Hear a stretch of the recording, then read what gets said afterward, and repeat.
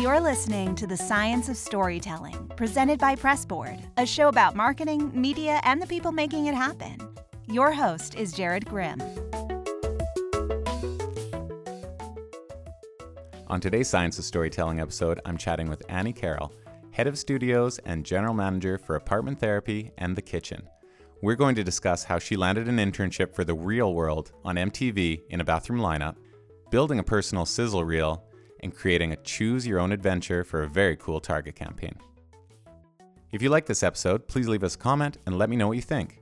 Remember to subscribe on iTunes, Google Play, Stitcher, Spotify, or wherever you get your podcasts so that you don't miss a single episode. Now, please enjoy the show. Annie, welcome to the podcast. Thank you so much. I'm so happy to be here. I'm excited to have you here. I am a big fan of Apartment Therapy and The Kitchen. Specifically, The Kitchen, I think of myself as a very amateur home chef. I think I just enjoy... So I feel like there's two types of people when it comes to recipes. Mm-hmm. People that change the recipe and people that don't change the recipe. I'm a don't change the recipe person. And I'm the person that I look at the comments and I see that someone changed something and they're like, oh, I switched this. And it bugs me a bit. I don't know why, but I feel like there's only two types of people that change recipes and people that don't change recipes. That's pretty accurate, actually. I think that can go for another, a different metaphor in life. People who do change recipes and people who don't. Maybe there is something deeper. I'll have to check with my therapist and see if this is a deep-seated issue I have somewhere.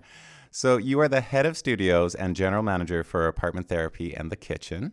So let's talk a little bit about that role, and then I want to find out how you ended up in this role over your career path. But first, let's touch on what that role means and what Apartment Therapy and The Kitchen are. Yes. So in my role right now as head of studios, I oversee three different departments. One is video, one is art, which is photography, graphics, illustration, and then our creative studio, which is our branded studio. This all falls under our studio, and it was formed about 2 years ago. Okay. And was this the position you knew you were going to have since you were a kid? Did you always know that this was the job, or did your path, have some bumps along the way or changes? Definitely some changes. I mean, if somebody had told me when I was 12 that this is what I would be doing, I would be thrilled to be head of a studio. Obviously not one of the bigger studios, but head of a studio. When I was 12, I watched my first Academy Awards, and it was when Steven Spielberg won his Oscar, his first one for Schindler's List. And then the next day, my English teacher had us do a report on somebody we admired. And we went to the library and I saw a book on Steven Spielberg and I read it and I said, this is what I want to do. I want to be a film director like Steven Spielberg. Oh, wow. And ever since then, just worked really hard to get there. And then along the way, specifically in college, when I had a lot of internships, it helped form where I wanted to go. And each, step that I took changed a little bit to get me to where I am today. And there's something very unique about your career path, which is you've had more internships than most groups of people have had combined. How many internships do you think that you've done? I think it's around 12 internships. 12 internships. And so what are some of these internships and what was the idea behind it? Were you trying to learn as much as you could in all these different roles, or how did you come across this many internships? Yes. So I went to NYU Film School undergraduate, so at Tisch, and I didn't have any connections. I came from a really small town in Connecticut, and I knew I wanted to stay in the city after I graduated because that's where all the jobs were. And I just wanted to create a network to make sure that in 4 years I would have a job when I graduated in my field. So I worked really hard to try to get different internships. This was back in the day when you would have to go online and either mail your resume in, or I think you could send an email. I mean, this was a while ago. And were they all unpaid internships? Or some of them were for sure? Some of them were. Again, this was when internships were just starting to become something that students did. I think halfway through, you had to get credit. And that became something like you had to do it for credit. and that was the payment, which my parents weren't thrilled about. I'm sure they would have preferred that I had some paying job, but, it was worth it. And what were some of the internships? Yes. So some of the internships were at MTV's The Real World, NBC News, at Dateline, ABC News, BBC in London, Miramax, New Line Cinema, Tribeca Films, a lot of internships. Yeah, and a lot of different entertainment companies. Yes. Do all of these entertainment companies, are they quite different in the way that they, act and the way that they work? Are the cultures significantly different, or are they all the same? I found the studios like New Line and Miramax were pretty similar. They were very corporate. A lot of the internships there were as, you're an intern to an assistant, whereas a lot of the TV networks were very much more hands-on production. They had to turn things around quickly, and that really is, one of the steps that shaped my career and why when I first graduated, went more into television than into film. So that idea of being Steven Spielberg kind of, it's not that I went to the side, but I wanted to become more of a television producer, which really was a director in that role. And how did you find these internships? I mean, you sent in some online applications or you mailed them in. Were there any interesting ways that you came across internships? Yes, actually, one of my very first ones, which was at MTV's The Real World, which was filming in New York. I remember The Real World. That was a big deal when that came out. That was. And I used to have viewing parties in my dorm room freshman year to watch it. That's how big it was. So we're talking, more of the earlier side of The Real World. Yeah, it was the first reality show, like well before reality shows became a big deal. So it was nothing like anything else on TV at the time. Totally. That's exactly it. It was really revolutionary in defining, the reality space. And I will say, as an intern, I'll explain how I got the internship, but interning on that set, I mean, what happened in front of the camera is what really happened. It's not what we consider reality today, where the director takes them aside and said, now do this scene like this. It really just unfolded as you would think it would. Yeah. So I was a freshman. I was coming back from winter break, and I was waiting in line for the bathroom at a restaurant with my mom, and was talking about a internship I needed for the summer. I already had one for the spring, so this was for the summer. And the guy in front of me overheard and said, "I'm really sorry for overhearing, but did you just move here?" And I said, "No, I go to school here. I go to NYU." And he said, "Oh, I went there. I went to the film school." And my mom's like, "That's where she goes." And he said, "Well, I'm the director for The Real World New York. We're going to be filming this season here, and we're looking for interns. Are you interested?" And I think my mom and I just went silent because we just couldn't believe this. Here we are waiting in line for the bathroom, and, he's bringing up this opportunity. And we said, yes. So he's like, "Well, I'm going to use the bathroom. And when you're done, come up. We're sitting right by the window. Come and find me, and we'll go from there." And I ended up becoming his intern for this show because I already had another internship lined up. So I interned for him, and we're, he was a great mentor, and he's still someone that I am in touch with to this day, and so thankful for that random opportunity. It is so random. You'll put on all this work and thought towards, hey, how am I going to, line up this internship, and you're crafting the perfect resume, and then what happens is you and your mom are talking in line to a bathroom, and then the director's right there. Only in New York. Only in New York. I've heard a few of these stories happening, and they feel like they're out of a movie. It feels like this is the movie version of it. But what an interesting time. We make all these little decisions happen to us, and it can be a why in the road for us. Like if you don't get that internship, maybe you end up in a completely different route of a career because you take some other internship in some other industry or something along those lines. It's amazing how it shapes where you go. Yeah. And I really try with try to mentor younger people who are interested in this field. And I say, just do internships so you can kind of get a sense of, are you into this? Are you not into this? You can see, some of those entry-level positions, what it looks like to help really shape, where you want to go and what you want to do. Yeah. And are some of these internships, I'm really curious about the internship space in general. I did an internship at Pressboard. We have a lot of interns from time to time. Some internships are paid, some are unpaid, depending on the school, because they often come through from the school. And I've run into, as far as your advice for people that are getting into internships, so young people, they're in school, what is the expectation? I know, and it might have changed a bit, but But is it like in the movies where you're just getting coffee all day, or is it a wide variety of tasks? What should your expectation be entering into the industry when you're doing an internship? I think it varies on the company where you're interning. I'm sure there are still some places where it is about getting coffee or making sure there's paper in the photocopier and just answering the phones. And sometimes you can learn a lot from just doing that. And I know that because I had to do that at some of my internships. So I wouldn't, push that aside as if, oh, you're not going to learn anything. But I do think there are ones that are like that. I think there are other ones where, it's going to be really hands-on, where if you know how to edit and you can put together a short social video, you will edit. And, just looking at what the responsibilities are will help define, what you're going to be doing in that internship. If you want to be at a big studio, though, and you see that your job is to just answer the phones and do more of that administrative tasks, and that's where you want to go, I would say, do that internship and see if it is something you're interested in. Yeah, just explore and learn from all these different places. And it's a great way to be able to get into a company that maybe you wouldn't be able to get into otherwise. Now, you didn't stay an intern forever. Right? So you started to moving into paid positions, full-time positions. So I know that you were at NBC News for a while. Yes. Yeah. So talk about that experience.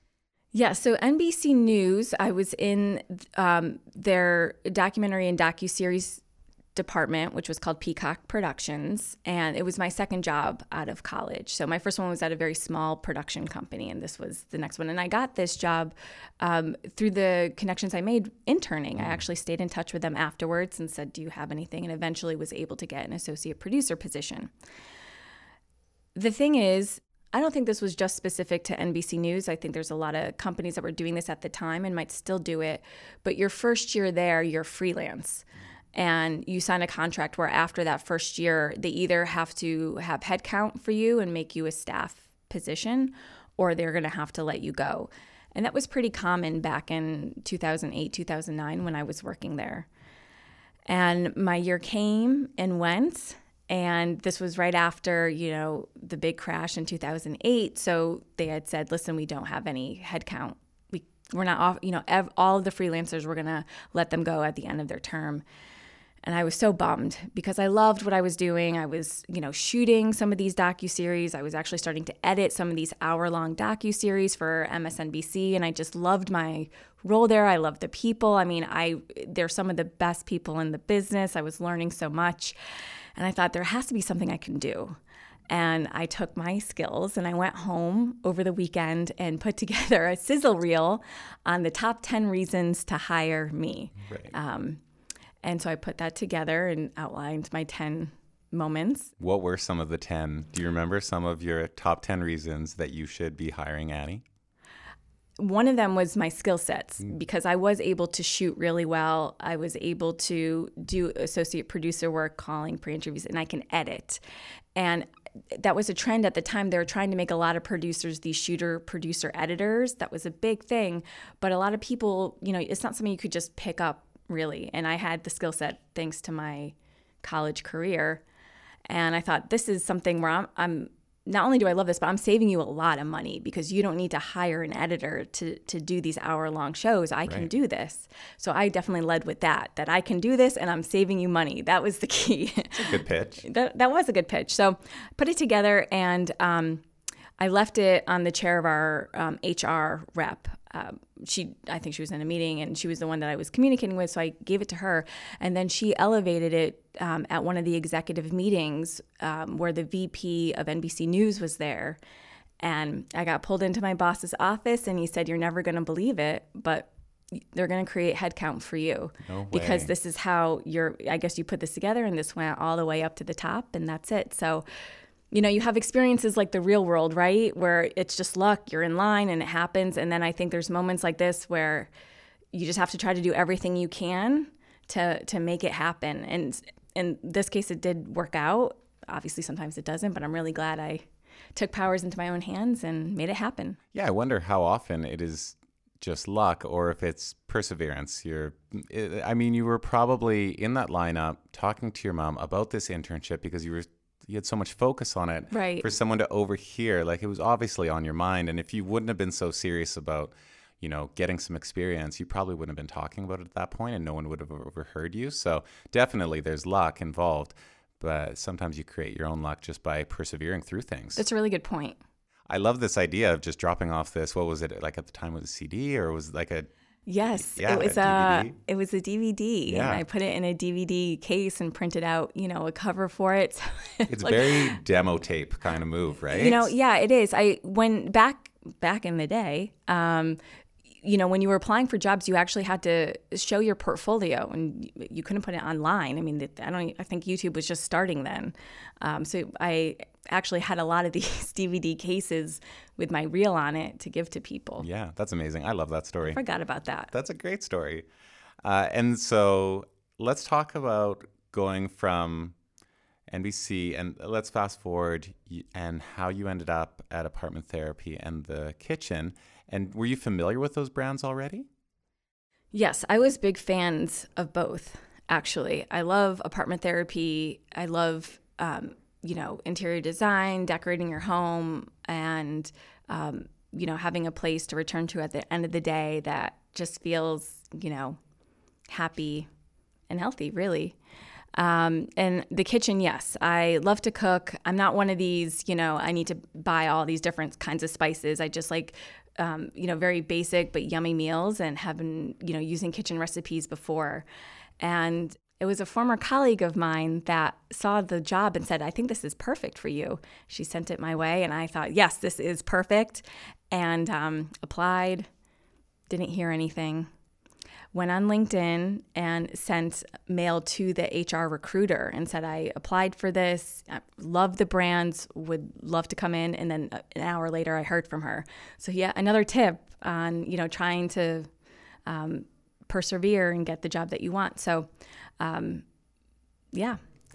got in. It sounds like, if you've set your mind towards something, you're willing to continue to pursue it, even if you have, even if it's not rejection, but almost like indifference towards your application, taking that next step. But it's been successful for you over time. So I think that's great advice is, you might apply, but there's a lot of people applying, and someone doesn't have time to look at every single resume. So they're going to weed out people based on who takes another step. The extra effort really goes a long way. And now, as someone that's hired so many people in my career, I can just tell you the ones that you could tell tailored something specific to this job that just didn't apply blankly, I'll definitely take more time to look at what they're putting forward. Yeah, if you can see that they put some effort into it, right? Yeah. Just because there is, you'll put out a job, description and a role, and you may get dozens of applicants,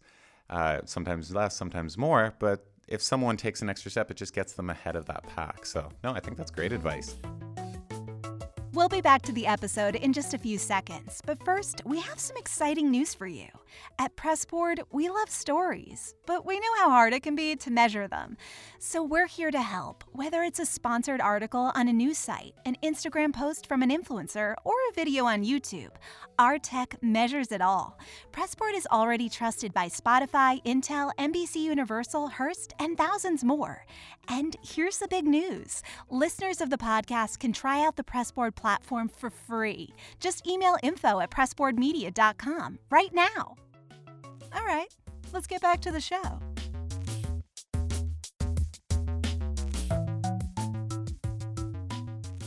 I'm a huge fan of the kitchen. There's a specific, I feel like the kitchen specifically has incredible SEO. And the reason I think this is because for some reason I can never remember how to properly season a cast iron skillet. It doesn't matter how many times I do it. And I have a kitchen version of the description of it, which is bookmarked in my phone. I've used it for sure a dozen times. And I keep going back to it, and I know it's there. I know it's from the kitchen.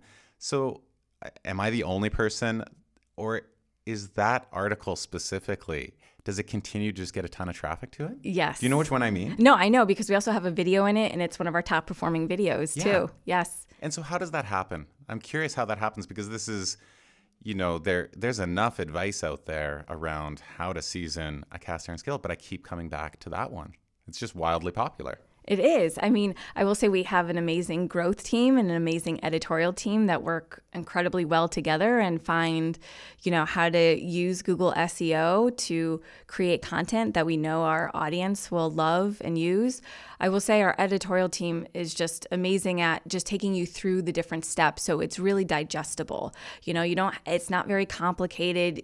This is why I love cooking their recipes or, some of these how-tos, like how to season a cast iron skillet. They really just take you through, here's A, B, and C. And so when you're done, you feel like the expert, you're like, oh, I got this. Yeah, a lot of it is service or utility content. So the other thing the reason that I'm always attracted to the kitchen recipes is because sometimes I personally just want to do the recipe. Like I've searched for something, I want the recipe. I'm sure there's an amazing story about how this lasagna, means everything to this person. But really, I'm looking for the recipe. And there's this like quick jump to recipe on the top of the kitchen things, which I use quite often. And it's just like that little thing that feels like it was created by someone that understands that some people are just looking to make dinner. Yes. Our editor-in-chief, Faith, is fantastic at that. I mean, she is a cook. And again, she knows how our audience cooks as well, and just wants to make it as easy as possible and as exciting as possible too.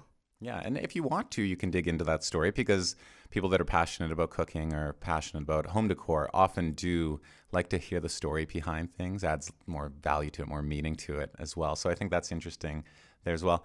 Let's talk about how brands get involved with apartment therapy and the kitchen. So what does that look like? What are the types of brands that are most interested? I can see on the cooking side, it's quite easy to integrate a brand because, ingredients and utensils and tools and mixers can be easily integrated into cooking or food content. But what are the types of brands that are most attracted to apartment therapy in the kitchen and why? Yeah, I would say, a lot of CPG brands, of course, with the kitchen and a lot of the big box and paint companies for apartment therapy.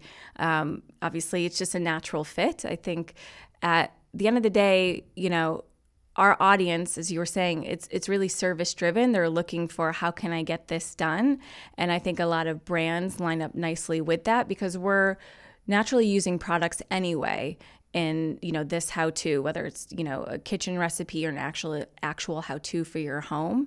And so it's a nice mix between here's what our clients are hoping to achieve through our audience, and the audience just wants that information. For example, if you want to paint a wall, you're still going to need paint to do it. So might as well work with a brand that, that's what they want their audience to use is paint. Yeah, it feels very intrinsic to what you're doing already. I find that there's a few types of content and a few brands that it just fits really seamlessly. I see it in travel content quite often too. It's really tough to talk about travel without mentioning destinations and places to go and accommodations to stay at. And there's a really natural, it's almost product placement, right? It's an integration of the brand into the existing content that's there already. Is there also affiliate opportunities that happen within that type of content because you are already talking about brands and people do need to know where to buy products? Yes, we have an amazing commerce team that, again, works really closely with our editorial team and our revenue team to make sure they're integrating products that, again, work with our audience, but also wouldn't be taking away from a client that would prefer a custom campaign. Yeah. So tell me about, one of your favorite campaigns from apartment therapy or the kitchen. That's tough. We have so many campaigns that I'm so proud of, and just seeing how they've developed over the years too, not just at apartment therapy, but in the industry, just where custom content is going. One of my favorite campaigns from the last year or so is one from Target called The Perfect Fall Day Your Way. And the reason why I really like this campaign is that it was very innovative at the time and still something that we use to this day, which is a very interactive campaign. It's a choose your own adventure through video, and it's shoppable as well. So the way that it starts is that there's 4 different videos that are basically like video GIFs presenting 4 different kinds of rooms. and you have to choose which one is your style. So it's very much like a quiz. Are you this? Or are you that? And so you choose. It takes you down another road. Are you into this? Are you into that? A certain mood. And then it takes you into a final room. And as you're looking at the room, which is a stop motion video, and stop motion is one of our signature styles. We love doing it, watching a room come together. The different pieces that make up the room are shoppable. So if you click the hot spot, it'll take you right to that product on Target. And I love this because it's something that, our audience is always looking for ways to upgrade their room or change their room. So it aligns really well with our audience, but it also takes them directly to the product. Because how many times are you looking at a photo or a video and you're like, oh, where did they get that lamp? Or where did they get that vase? Now there's no guessing. You could just click and it's, right to that product, which is something that Target really liked as well. Well, there's a couple things I love about that. There's this idea of personalization. So if you're thinking, reader or viewer first, those quizzes are super popular. Like the idea of, I know there's some funny, like the BuzzFeed ones, which are like, pick these favorite desserts and we'll tell you how old you are. So great. Right? They're never right. I do them with my kid. That's our like nighttime thing. I have a 9-year-old and we do those quizzes and they're not that accurate because they're just for fun. I have to tell him, I'm like, this isn't AI figuring this out. This is just for fun.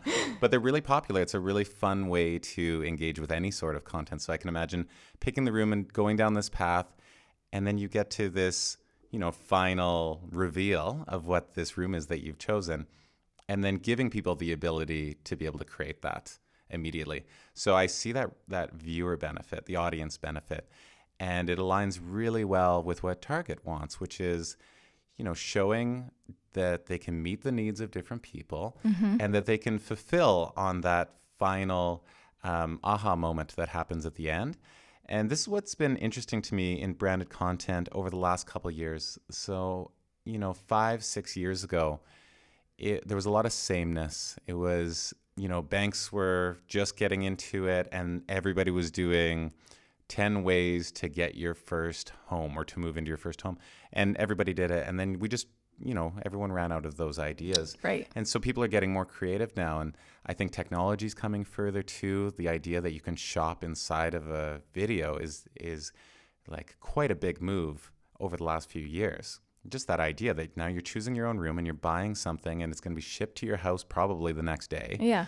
Is just an incredible start to finish.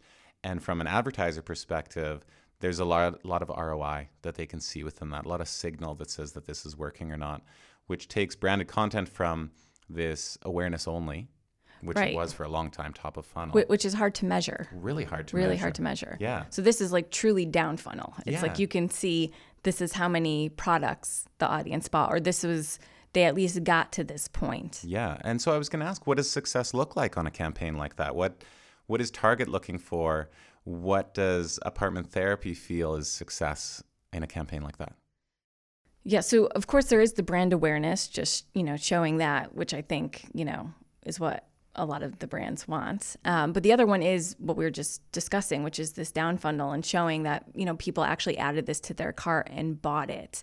And we can show exactly what products they were more interested in than others, which helps shapes, future campaigns. If we were going to do something, we saw, wow, they're really into vases. Maybe we should do a room of plants next time and just focus on that. So it helps inform us what our audience is into, and then it helps inform the client as well what our audience is also into. Yeah, you get this full funnel. So lots of people saw it, and then lots of people moved into consideration set, and then people put it into a cart, and some people purchased it, which is, I think, really unique over the last few years, the ability to move all the way through that funnel. Another thing with that campaign, and a lot of the campaigns that we do is, as I mentioned, one of our signature styles is stop motion video, and I think we do an excellent job at that. And having that piece of content that then the brand can use as well on their own and operated also goes a long way. So when we talk about measuring campaigns, of course, there's certain KPIs I think a lot of us share, but I think there's also this added benefit, added value of then taking that piece of content and then having them run it and reaching their audiences that maybe we couldn't reach in a whole other way. Yeah, they have this creative asset that they own afterwards and that they can reuse over and over. So not only do you get a media campaign or an advertising campaign out of it, but you have this piece of content that you get to use over and over again in different ways. Right. Yeah, that's very unique. So what do you think the next, let's say 5 years looks like for apartment therapy in the kitchen? Obviously, the industry is changing all the time, so it's hard to predict where things will be in 5 years, but just looking back over the last year or two and seeing some of the trends that are happening, I would still say for us at least, custom will continue to be big and continue to grow and come up with more of these innovative ideas. I wouldn't say that, shoppable is, the next big thing for us. I think we'll have to keep thinking what that next big thing is. It was great when we were like, oh, we're going to do these choose your own adventure shoppable videos. That was the big thing. I want to see, keep our eyes open as to what's next and try to get in on the forefront of that. I've noticed this a lot with media companies, is this idea of, not necessarily feeling the need to know what's going to happen next, not betting everything. We had these big moments over the last few years where it was a pivot to video and then a pivot to paid, a pivot to Facebook. And I think everybody got burnt. There was just big bets. Everybody made them.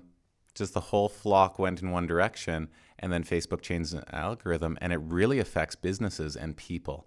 And I've seen over the last couple of years, I don't want to say a more conservative approach, but maybe a more intentional approach to building sustainable businesses, testing and learning, and diversifying revenue. And I think it's very healthy for the industry to move in that direction.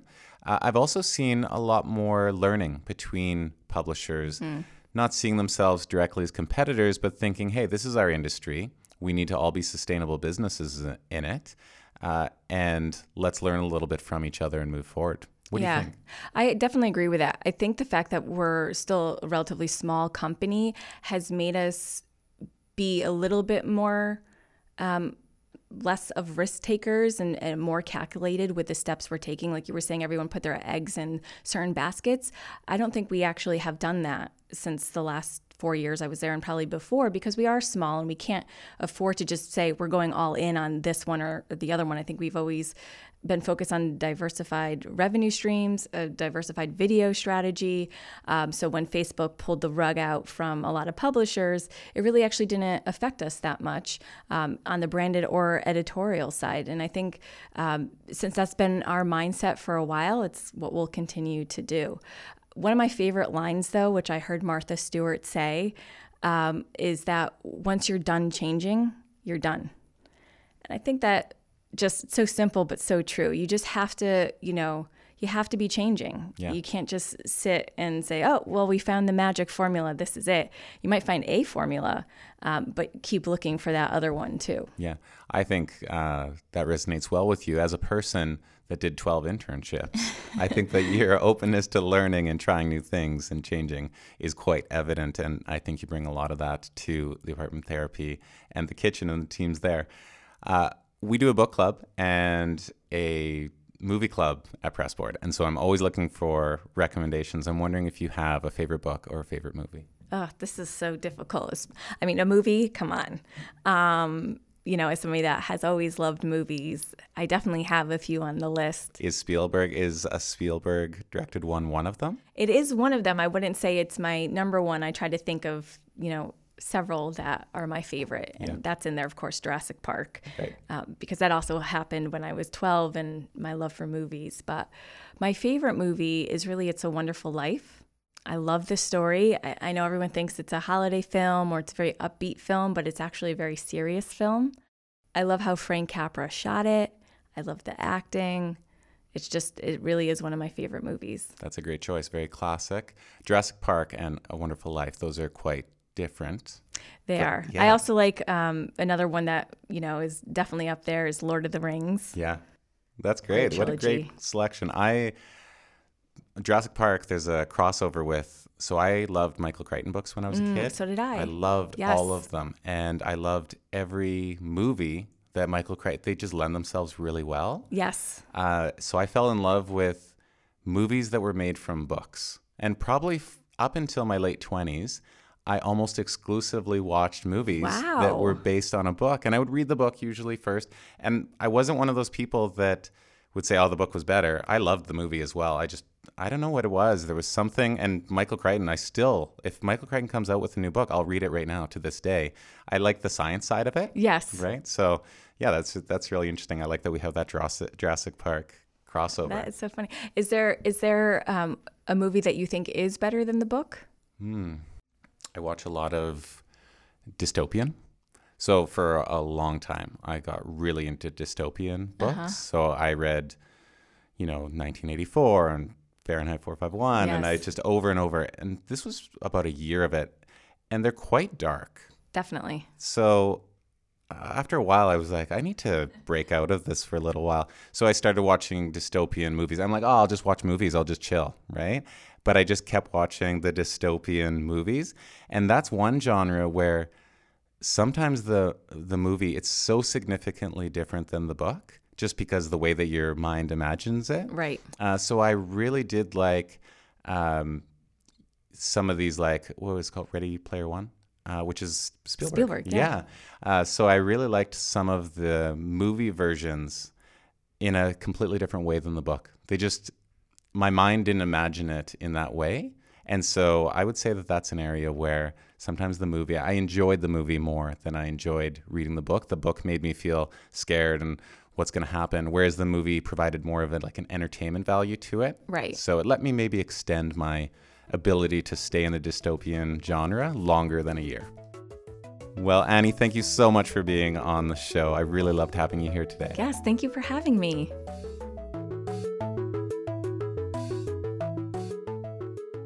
Thank you so much for tuning into The Science of Storytelling. Don't forget to leave us a comment. We love hearing from you. We have a ton more episodes coming up this season with some absolutely amazing guests. So make sure to subscribe on iTunes, Google Play, Stitcher, Spotify, or wherever you get your podcasts so that you don't miss a single one. See you next time.